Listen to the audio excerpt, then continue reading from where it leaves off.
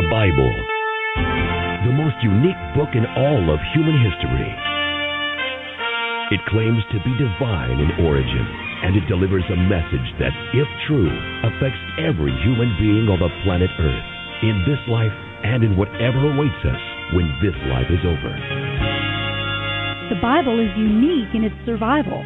Over the past 2,000 years, no other book has been subjected to the intense scrutiny that the Bible has endured. Generations of linguists, historians, and archaeologists have explored the details of the Bible's production and tested the accuracy of its transmission to us today. Critics and foes have come and gone. Problems have been raised and solved, and still the Bible stands, totally alone in the degree of its historical accuracy and reliability. The Bible is also unique in foretelling future events. The Old Testament alone contains over 2,000 specific predictions about people, cities, nations, and empires. Predictions made hundreds of years before being perfectly fulfilled in history. The Bible is unique in its influence. It's been called the fountainhead of Western civilization and is by far the most quoted text in America's founding documents. Millions of men, women, and children from every station and walk of life have felt the liberating, redeeming power of this book of books, and their changed lives have changed the world and the course of history. The Bible Live with Soapy Dollar is your opportunity to hear this unique book, the entire Bible, every year. Now, here's the host of the Bible Live, Soapy Dollar. Yes, indeed. Here we are. Thank you, folks, for being in your place as well tonight as we start another reading through the book of Ezekiel. We are reading the books of Ezekiel and Daniel for the next 2-3 weeks, actually, before we go back and pick up again in the New Testament right after the book of Hebrews, the books of James, 1st and 2nd Peter, 1st, 2nd, and 3rd John, and Jude, all the way up to the very last book of the New Testament, the book of Revelation. We'll end at the end of October, and then another run around the bases another time through the Scriptures. Since 2001, we've been making our way through the Bible every year. We are picking up tonight in Ezekiel chapter 6. Ezekiel is preaching to the Jews who are in the exile over in Babylon, while Jeremiah preaches to the Jews that are back in Judah, both of them preparing the people for the destruction of the city of Jerusalem and the temple. So we'll pick up there. I'll give you a little bit more background. Right now, though, let's return to the longest psalm in the Bible, Psalm 119. We're picking up at verse 81 on the Bible Live. Psalm 119, 81 through 96. I faint with longing for your salvation, but I have put my hope in your word. My eyes are straining to see your promises come true. When will you comfort me?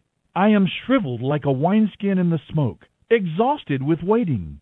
But I cling to your principles and obey them. How long must I wait? When will you punish those who persecute me? These arrogant people who hate your law have dug deep pits for me to fall into. All your commands are trustworthy. Protect me from those who hunt me down without cause. They almost finished me off, but I refused to abandon your commandments. In your unfailing love, spare my life.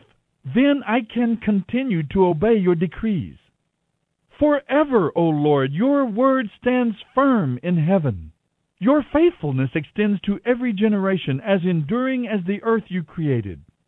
Your laws remain true today, for everything serves your plans. If your law hadn't sustained me with joy, I would have died in my misery. I will never forget your commandments, for you have used them to restore my joy and health. I am yours. Save me, for I have applied myself to obey your commandments. Though the wicked hide along the way to kill me, I will quietly keep my mind on your decrees. Even perfection has its limits, but your commands have no limits.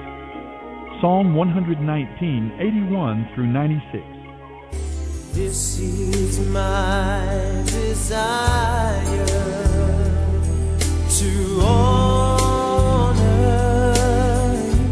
you. You're listening to The Bible Live with Soapy Dollar. Lord, with all my heart, I worship you. Now, I hope that is your desire. I hope that in your heart of hearts, your bottom line core desire in this life is to acknowledge the existence of the true and living God, to pursue Him and respond to God with all your heart, seeking to obey His commandments that are good, moral, pure.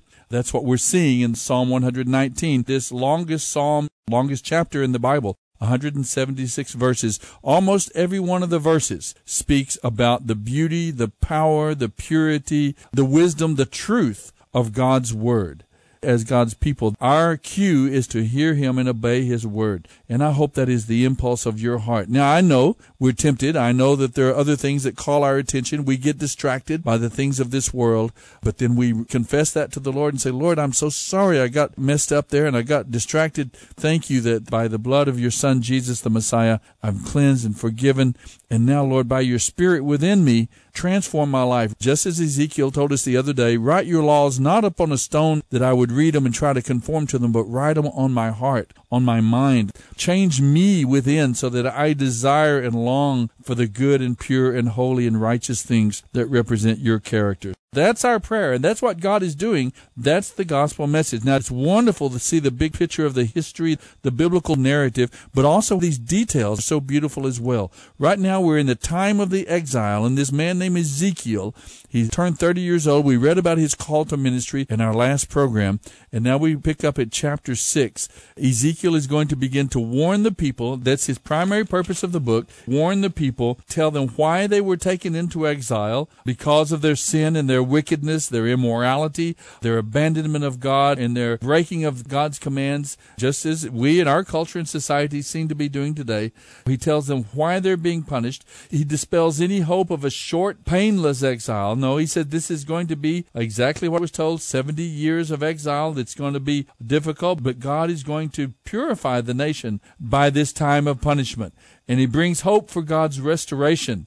And he calls the people to renewed faith and obedience in God and looking forward to his restoration on the Bible Live.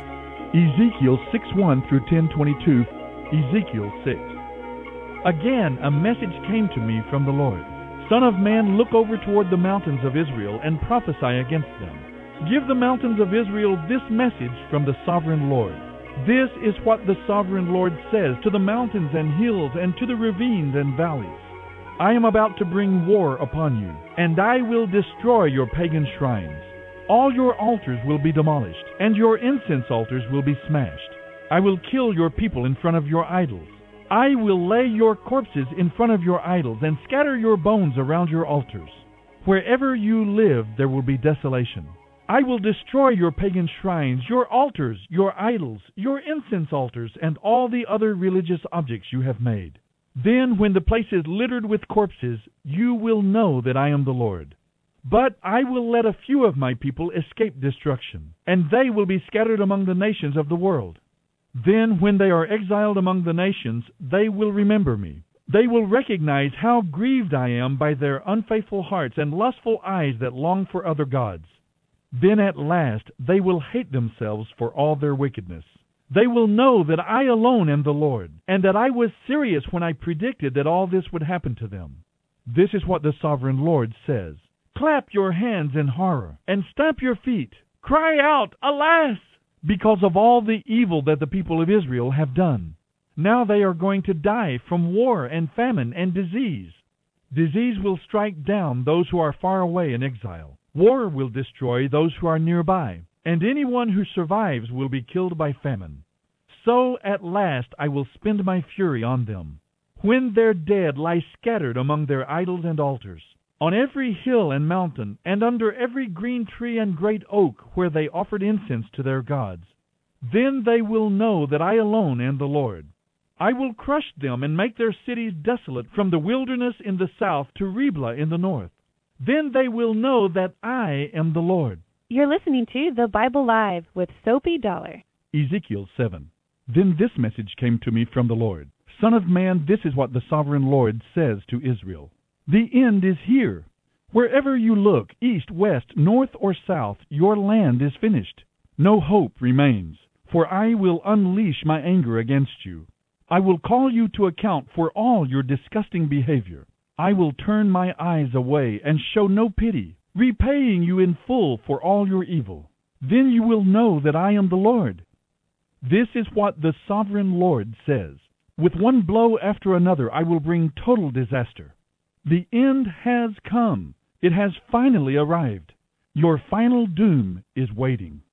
O people of Israel, the day of your destruction is dawning. The time has come. The day of trouble is near. It will ring with shouts of anguish, not shouts of joy. Soon I will pour out my fury to complete your punishment for all your disgusting behavior. I will neither spare nor pity you. I will repay you for all your detestable practices. Then you will know that it is I, the Lord, who is striking the blow. The day of judgment is here. Your destruction awaits. The people's wickedness and pride have reached a climax. Their violence will fall back on them as punishment for their wickedness. None of these proud and wicked people will survive. All their wealth will be swept away. Yes, the time has come. The day is here. There is no reason for buyers to rejoice over the bargains they find, or for sellers to grieve over their losses. For all of them will fall under my terrible anger. And if any merchants should survive, they will never return to their business. For what God has said applies to everyone. It will not be changed. Not one person whose life is twisted by sin will recover.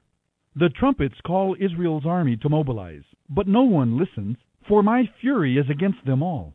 Any who leave the city walls will be killed by enemy swords. Those who stay inside will die of famine and disease. The few who survive and escape to the mountains will moan like doves, weeping for their sins. Everyone's hands will be feeble, their knees will be weak as water. They will dress themselves in sackcloth. Horror and shame will cover them. They will shave their heads in sorrow and remorse. They will throw away their money, tossing it out like worthless trash. It won't buy their deliverance in that day of the Lord's anger. It will neither satisfy nor feed them, for their love of money made them stumble into sin. They were proud of their gold jewelry and used it to make vile and detestable idols. That is why I will make all their wealth disgusting to them. I will give it as plunder to foreigners from the most wicked of nations, and they will defile it. I will hide my eyes as these robbers invade my treasured land and corrupt it. Prepare chains for my people, for the land is bloodied by terrible crimes. Jerusalem is filled with violence. I will bring the most ruthless of nations to occupy their homes. I will break down their proud fortresses and defile their sanctuaries. Terror and trembling will overcome my people. They will look for peace, but will not find it. Calamity will follow calamity. Rumor will follow rumor. They will look in vain for a vision from the prophets. They will receive no teaching from the priests and no counsel from the leaders. The king and the prince will stand helpless, weeping in despair, and the people's hands will tremble with fear. I will bring against them the evil they have done to others, and they will receive the punishment they so richly deserve. Then they will know that I am the Lord. You're listening to The Bible Live with Soapy Dollar. Ezekiel 8. Then on September 17, during the 6th year of King Jehoiakim's captivity, while the leaders of Judah were in my home, the sovereign Lord took hold of me. I saw a figure that appeared to be a man. From the waist down he looked like a burning flame. From the waist up he looked like gleaming amber. He put out what seemed to be a hand and took me by the hair. Then the Spirit lifted me up into the sky and transported me in a vision of God to Jerusalem. I was taken to the north gate of the inner courtyard of the temple, where there is a large idol that has made the Lord very angry. Suddenly the glory of the God of Israel was there, just as I had seen it before in the valley. Then the Lord said to me, Son of man, look toward the north. So I looked, and there to the north, beside the entrance to the gate of the altar, stood the idol that had made the Lord so angry. Son of man, he said, do you see what they are doing? Do you see the great sins the people of Israel are doing to drive me from my temple? But come, and you will see even greater sins than these.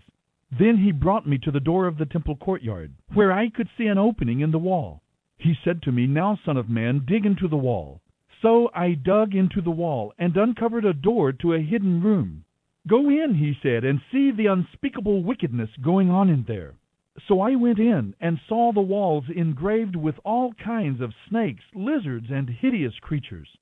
I also saw the various idols worshipped by the people of Israel. 70 leaders of Israel were standing there with Jaazaniah son of Shaphan in the middle. Each of them held an incense burner, so there was a thick cloud of incense above their heads. Then the Lord said to me, Son of man, have you seen what the leaders of Israel are doing with their idols in dark rooms? They are saying, the Lord doesn't see us. He has deserted our land. Then he added, Come, and I will show you greater sins than these. He brought me to the north gate of the Lord's temple, and some women were sitting there, weeping for the god Tammuz. Have you seen this? He asked. But I will show you even greater sins than these. Then he brought me into the inner courtyard of the Lord's temple. At the entrance between the foyer and the bronze altar, about 25 men were standing with their backs to the Lord's temple. They were facing eastward, worshiping the sun. Have you seen this, Son of man? He asked. Is it nothing to the people of Judah that they commit these terrible sins, leading the whole nation into violence, thumbing their noses at me, and rousing my fury against them? Therefore I will deal with them in fury. I will neither pity nor spare them, and though they scream for mercy, I will not listen. You're listening to The Bible Live with Soapy Dollar. Ezekiel 9. Then the Lord thundered, Bring on the men appointed to punish the city. Tell them to bring their weapons with them. 6 men soon appeared from the upper gate that faces north, each carrying a battle club in his hand. One of them was dressed in linen and carried a rider's case strapped to his side. They all went into the temple courtyard and stood beside the bronze altar. Then the glory of the God of Israel rose up from between the cherubim where it had rested, and moved to the entrance of the temple. And the Lord called to the man dressed in linen who was carrying the rider's case. He said to him, Walk through the streets of Jerusalem and put a mark on the foreheads of all those who weep and sigh because of the sins they see around them. Then I heard the Lord say to the other men, Follow him through the city and kill everyone whose forehead is not marked. Show no mercy, have no pity. Kill them all, old and young, girls and women and little children. But do not touch anyone with the mark. Begin your task right here at the temple.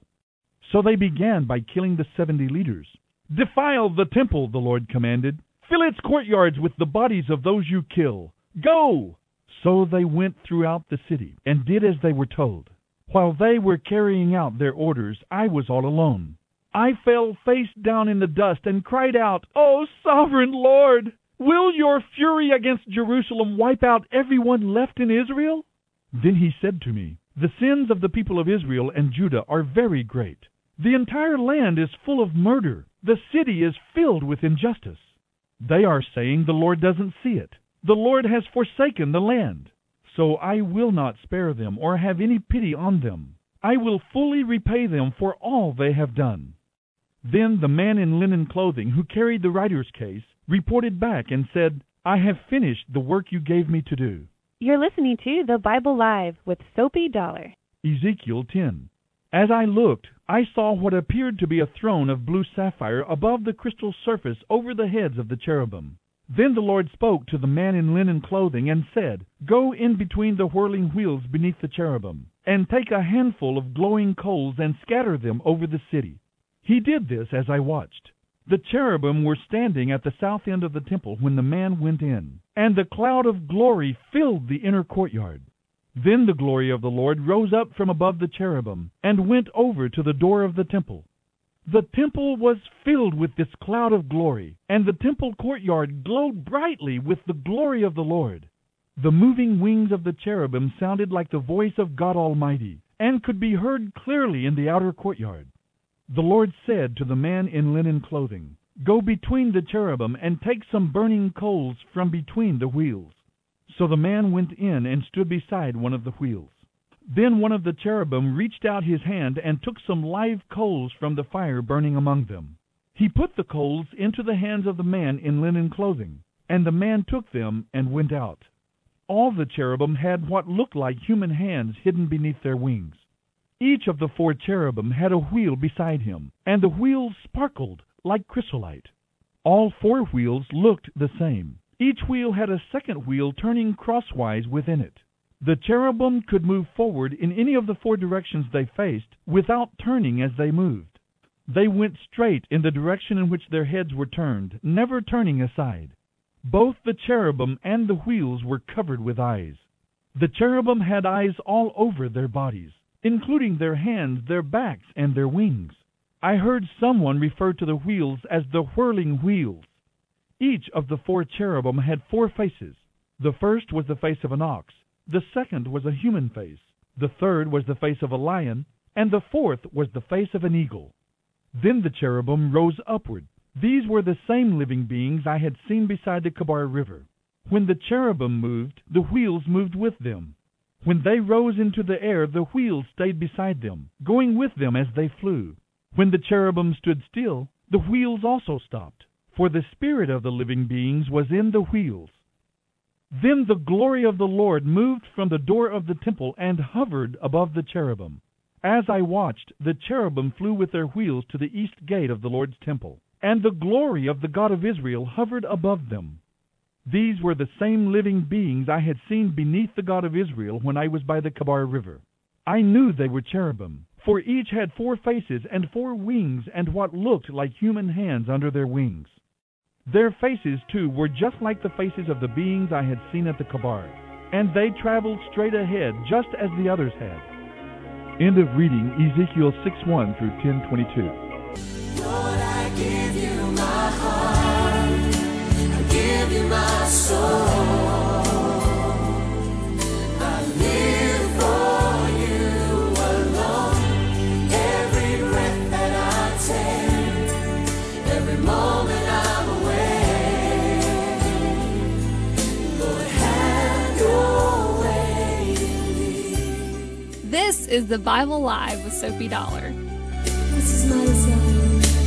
This is my This prophet Ezekiel and his messages to the people of Judah, explaining to them why they have been taken into exile into Babylon, how long they're going to be there, that it would be a lengthy exile, and that they are to return to their God. They are to have a revival, a time of repentance and awakening, even 1,000 miles away from their homes, away from Jerusalem, away from the temple, that God is there and they can know Him and experience His presence and His power and His love, His forgiveness, His provision and guidance for their lives there in Babylon. That's his message. Remarkable individual, this Ezekiel. For one, is a tremendous level of obedience.